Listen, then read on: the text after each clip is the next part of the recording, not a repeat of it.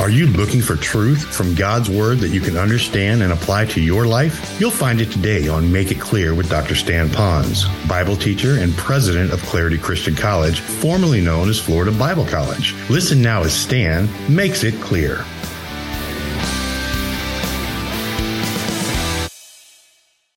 And so today I'd like to speak a little bit about missions, and I'm calling this Missions from Cover to Cover, Genesis to Revelation. And you're thinking that all my past sermons were long. You can only imagine what this one might be like. Well, I've worked hard to take out all the other stuff and to really hone in on what the Bible would have to say a little bit about missions. I read about a story where a deacon was briefed as they were getting ready to go into a missions banquet, and the leadership told the deacons that you need to be very careful because in our midst are a lot of foreign people that don't understand the American culture. So you don't want to do anything that might offend them, so try to connect with them. So during the banquet, a deacon happened to sit next to a man from Africa. And so he was watching this man from Africa enjoy the chicken that he had. He was just enjoying that chicken. So the deacon leaned over and didn't know really how to communicate well with his African new friend he was trying to make. And so he said, chomp, chomp, good, And the other guy kind of looked at him and said, good, yeah.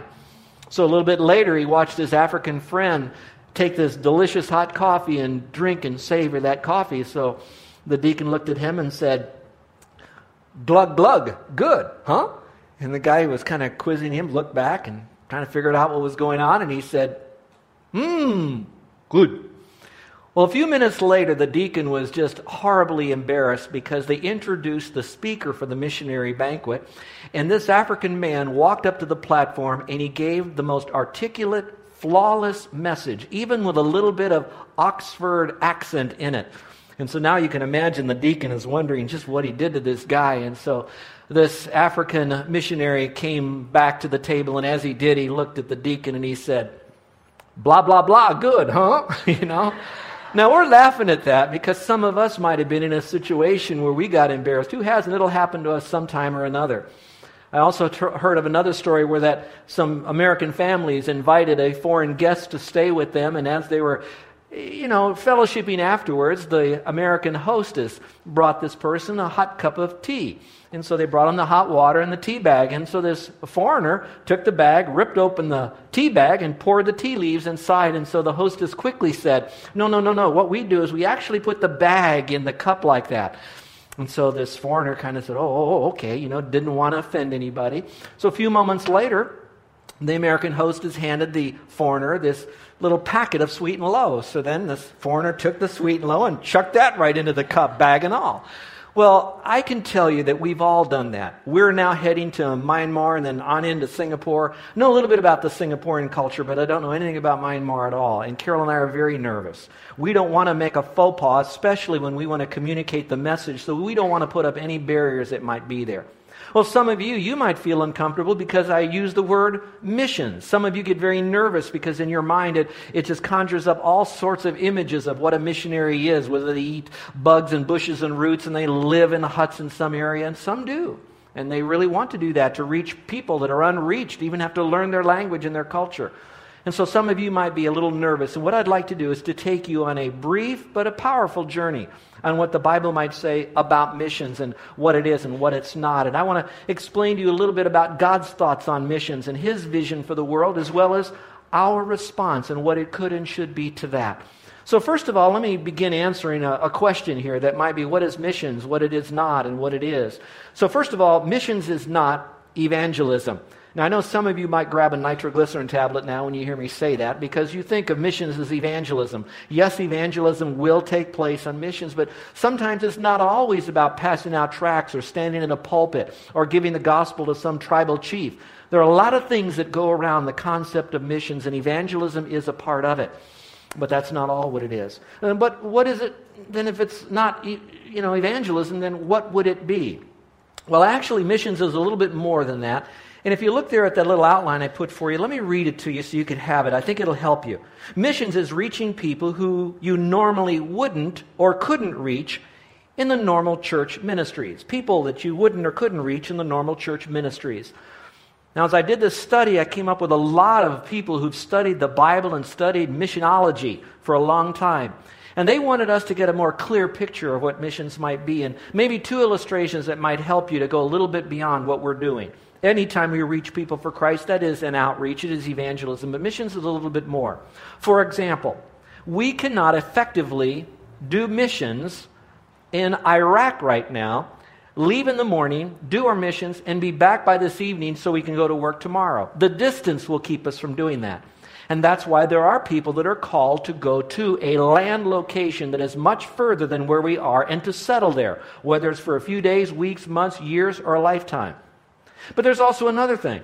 Let's just say we don't leave the island. There are people groups on our island that speak Japanese or Vietnamese, and they're beyond our culture a little bit, although it's somewhat Asian, but they certainly are beyond our language ability, so we don't communicate in their language. And so it would require someone who would learn their culture, knows their language, to be able to reach them. So we don't have to merely go around the world. We can just go a couple blocks away. And that would be doing missions.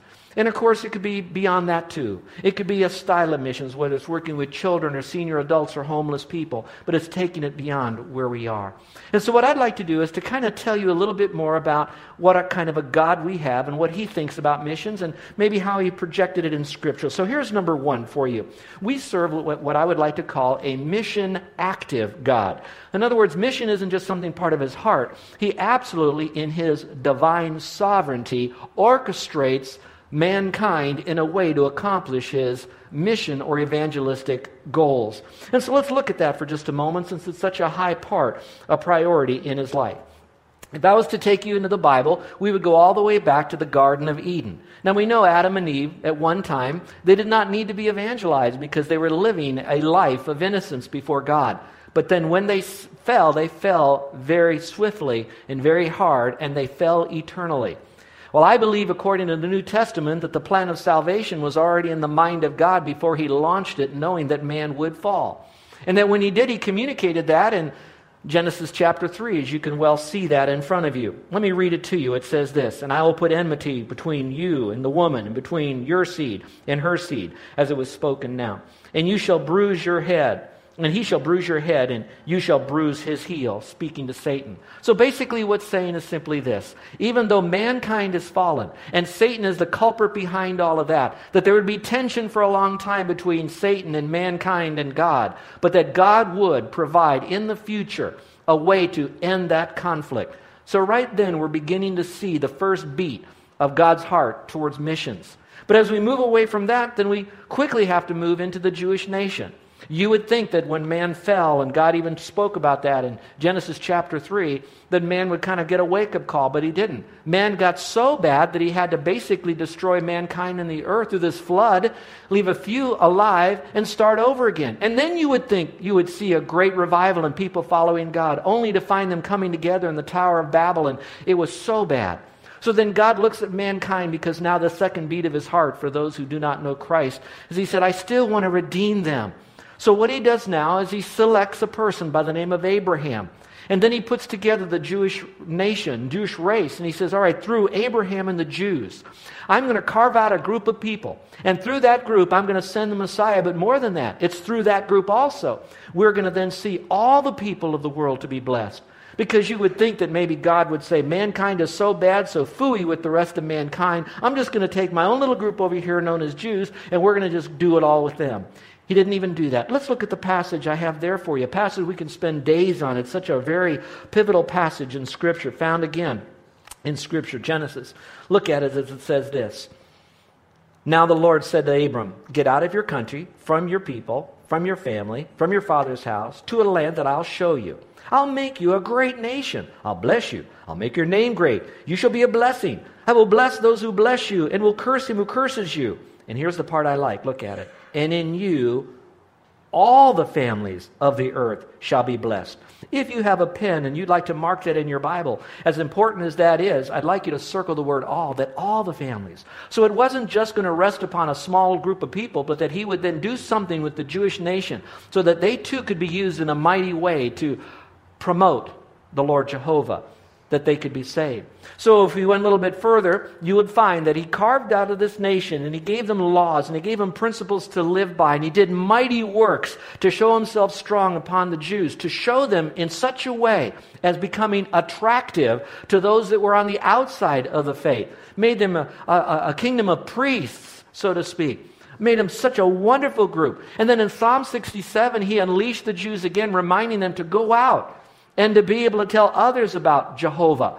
So now we go back to the garden, and we see that in the garden, God began his little trip on being a mission active God. And then he stepped it up with the Jewish people through Abraham. But even then, as you would look at them being an attractive nation and being given this message to be able to go to all nations and explain that message of the coming Messiah, that you would think people would flock. Not only did other nations, by far the majority, never came to Christ. It didn't say no one came, but by far the majority never came to Christ. It seemed like the Jewish nation themselves imploded. And everything that God had for them, they decided to reject God. You know, folks, I try to read through the Bible in a year, and I'm right now in the book of Ezekiel. And I've just come off of some of these other prophets. It is, to me, sometimes the most depressing books in the Bible when it talks about these wonderfully gifted people that had so much a connectivity with God that they would turn their back on God, and how God then speaks to them. But again, God says, I'm not wiping my hands of the human race. We're still going to go at it a little bit more. So now we move toward the New Testament. We know that Jesus Christ died on the cross, made the payment for sin. He now did what he said he was going to do, proving that he was God, rising from the dead, and then saying all you had to do is to trust Jesus Christ as your Savior. So Jesus Christ not only became the missionary, he was the one that was also the message. So when you hear evangelism, what is it? It's from a word that means evangel, and the evangel is Jesus Christ. So he is the message and the messenger. But he says, but that's not enough. I still have a missionary's heart, God says. So now he speaks through Christ to a group of people that is passed down to us. But here's the historical setting. Jesus died. He rose again from the dead, but he had not yet ascended into heaven. And so after he died and he rose again, he is now speaking to a select group of people. And one more time, we're able to perhaps exercise his heart and be able to hear his heart beating. For those who don't know Christ, that we're able to see a missionary heart in the heart of God. And look at it, if you will, for just a moment here in the book of Acts as you see how important this is. It says this in Acts chapter 1. Therefore, when they had come together, they asked the Lord, saying, Lord, will you at this time restore the kingdom of Israel? Remember how bad Israel was? And he said to them, it's not for you to know the times or the seasons which the Father has put in his own authority. But now he speaks to them and he says, but you shall receive power when the Holy Spirit has come upon you, and you shall be witnesses to me in Jerusalem and Judea and Samaria and to the uttermost parts of the earth, and to the end of the earth. So what he's done now is he says, now you Christians, you are to reach the world for Christ. It started in the garden, it moved to the Jewish nation, and now he's given it to us. And so what happens now, we who are Jews and Gentiles who've come to faith in Christ, we now turn our sights to everyone, whatever ethnic group they might be. So then as you continue to read through the book of Acts, you're going to find that those three areas, Judea, Samaria, uttermost parts of the world, even Jerusalem as a city, you will see that those areas were reached until you got to the phrase, unto the uttermost parts of the earth, or unto the end of the earth. When you read Acts chapter 28, you're going to find, where is Paul then? Paul's in Rome. To them, that would have been perhaps the end of the earth. They didn't know about Latin America, the United States, or America, let alone Honolulu or Oahu or Nuuanu at that time. But God had already created the world. There were people groups all over the world that still hadn't heard about Christ. And so God's desire is that we now, who are left in this generation known as grace, to communicate that same heartbeat of God for missions, to be able to reach them for Jesus Christ. Can you imagine how God is smiling upon those people who responded to the prompting of the Spirit to be willing to come here to help us? How that God is smiling on those that felt prompted of the Spirit then to go to Missouri to help CEF, as we're doing today. And how that God is still working within us to do that same particular message. How that we too need to follow that. So as I look at this, I want to reach this area for Christ. How is that going to happen? Well, let me just clarify this. This message of the gospel will go to all people groups. Now, he will do it perhaps a little bit later than just in our generation. In fact, that Great Commission will be fulfilled. If you knew your Bible and now we're at Revelation, can you imagine we went from Genesis to Revelation that fast? So now we're in Revelation. In Revelation chapter 7, good quality Bible scholars will tell you that it is now describing a period of time that is most likely during the tribulation. It's during the time where all believers are taken off the earth, but there are still witnesses that are here communicating the message of the gospel. And those people groups that have not been yet reached will be reached even during the tribulation, that there will be people out of every people group, tongue and tribe will know Christ as Savior. So God says, I'm not going to leave anyone out of my family who could be in my family, who should be in my family. And those that are left out are those who God in His foreknowledge didn't choose, but knew would not trust Christ as their Savior. And so no one will be left out. And that's the kind of God that we have, and we want to partner with Him on that. And I hope we would. Look over here at Revelation chapter 7. A great encouragement for those that are out there wanting to do missions. It says, and after these things I looked, and I beheld a great multitude, which no one could number, of all nations. Circle the word all. You could almost draw a line all the way back to Genesis when it said through the Jews, all the nations of the world would be blessed. Tribes, peoples, tongues, standing before the throne and before the Lamb, clothed with white robes, with palm branches in their hands, crying out with a loud voice, saying, salvation belongs to our God who sits on the throne and to the Lamb. So there will be people groups that will be in heaven worshiping God out of all different tribes. And that's what gets me excited, because now I have to say, what would be my response? If missions is such a high priority to God, then should missions be a high priority to people like you and me? And I believe it should be our highest priority. Now let me pause for a moment and give you a bit of a parenthesis. Some of you are hearing this and you're saying, no, I think our highest priority, if I take it back to the Westminster Catechism, is that we would all glorify the Lord, that we should love Him with all of our heart, soul, and mind, and He receives all the glory and the praise. Do you know, I cannot refute that at all. I really believe that that would be the case. But in order for us to get to that level where people are authentically, genuinely worshiping God, God's way, and the right God, the only way they can do that is if they become one of His children by faith. And so our job now is to bring them to a point of salvation. Now listen carefully to what I'm about to say. I want to change the paradigm a little bit in the minds of people that think that I'm to go out to win people so they don't go to hell, period, end of subject, let's go to the next point. No, my responsibility is true to give them the gospel. I do not want them to go to that horrible real place called hell under the condemnation of God for all eternity. But I don't only want them not to go there. I don't want them just to have fire insurance. I want them to come to experience what it means to truly worship God with a pure and clean heart for Him. That's what God is smiling about. So to get them there, though, I do need to do evangelism. So that brings us to our next point now. So who's supposed to be involved in this? Well, as a church, mission should be our highest priority as well. If it is with God, and I'm going to be God-like, then I should have the same vision for that as well. Up on your screen, I'm going to show you a baseball diamond, all right?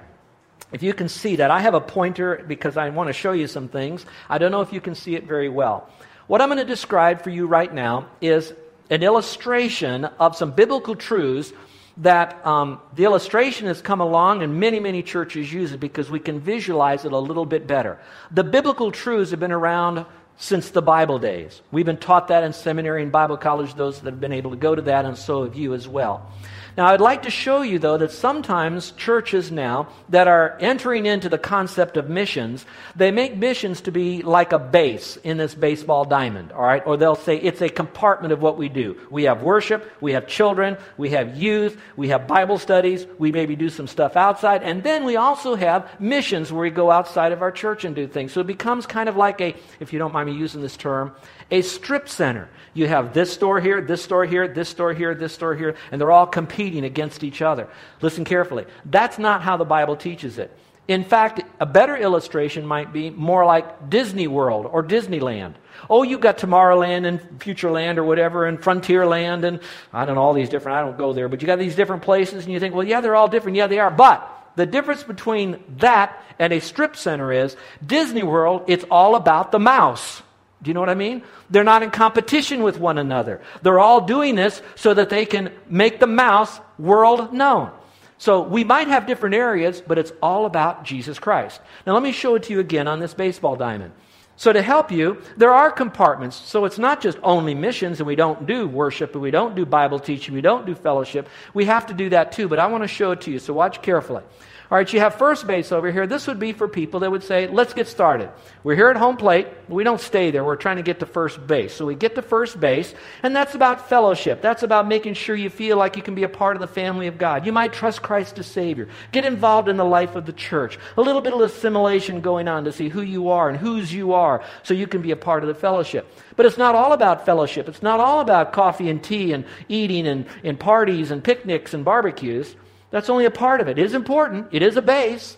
You can't get to second base unless you've been to first base. Now, once you're doing that, you do go to second base. So now you're saying, okay, it's more than fellowship. I need to know the Word. I need to know it correctly. I need to know it accurately. I need to know how I apply it to my life. So a better term would be spiritual maturity comes from abiding in God's Word. So we could talk about Bible study.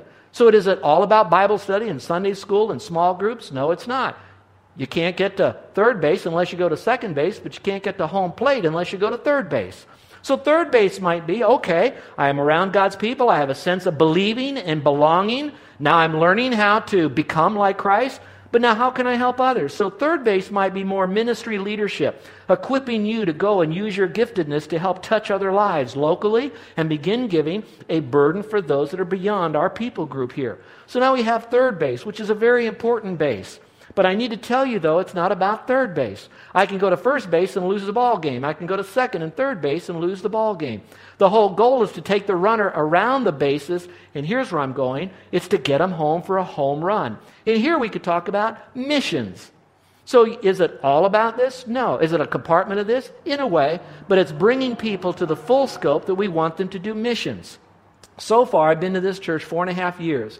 We've did a lot with fellowship. We're ramping that up. We're doing some outreach events. We've really worked hard at spiritual life development, and I can give you some ideas that we're working there. Can we improve on any of these? Absolutely. Are we doing some ministry leadership development? We're trying to work towards that. But now we're really ramping up to help people to realize that God has gifted you to do mission work somewhere along the way, that you would partner with God in doing missions. Now, worship is where the baseball is in the center, in the sense because the pitcher is the one who controls the entire game. So really, it's getting the person to home plate. So the game is about hitting a home run here, mission. So it is getting you around. It is a base. It's not only base, but it's getting people to see the importance of missions. Now, let me go one more step. When the runner comes across and he makes that run, he hits home plate, everybody runs out of the dugout and they're all clapping and celebrating. Technically, we might be celebrating the fact that that guy made a run. But I'd like to say that we would celebrate, not only did he make a run, but we're celebrating everyone who helped out. Now, you like this illustration. Most people do. I think you do. But let me tell you one flaw with this illustration. You don't leave this base in a real-life Christian life church ministry paradigm. You come here, you do your fellowship, but you kind of like take first base with you to second base because you're still fellowshipping while you're Bible studying your Bible. All right? But you don't just leave Bible study to lead a ministry, so you quit reading your Bible and studying. No, you bring second base with you. And then when you go to home plate, you're kind of really grabbing first base, second base, third base, and you're bringing it with you. Are you all with me? Say, uh-huh. Okay. Now, that's just a little bit of a diamond effect for you to see that we're about missions. Now, if you will, I'd like to speak to our young people for a moment. I don't know yet if you could answer, what do you want to do with the rest of your life? Most of you don't have an answer as far as a career. That is not wrong for you to say that. You're at a stage in your life where you're putting all the tools in your toolbox to be what God wants you to be, hopefully, and to know, to be prepared to add value to society for God in some measure. As your pastor, and one who I hope I'm representing God at this stage, I believe I am, I'm going to ask you young people, and you define where you are as young, and just say to the Lord, Lord, do you want me to consider missions as a career move for me? Instead of immediately thinking I go to school to become a butcher, baker, candlestick maker, at least ask the Lord, throw it into the pot, Lord, would you possibly be calling me into missions? And I'm going to just leave you with that. Sincerely, go to the Lord, humbly ask Him. Because you want to please Him. If He wants you in missions, you don't want to be Jonah in the boat when you should have been in Nineveh and you're in some other boat. Okay. Now, I'm not going to say that every kid has got to go into missions. All I am saying is we all need to say, where are we going? Now, let me talk to you that are already in your particular profession. There's two things that I could speak to that. If you're in your profession in life, their question will be, is, am I fully satisfied? Am I really experiencing all from my profession, my job, what I'm doing right now, my employment? Is God possibly starting to maybe stir up my employment nest? And maybe God is wanting me to say, wait a minute, I felt so empty in my career for so long.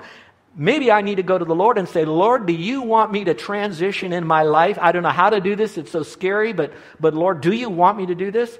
At least humbly ask God that.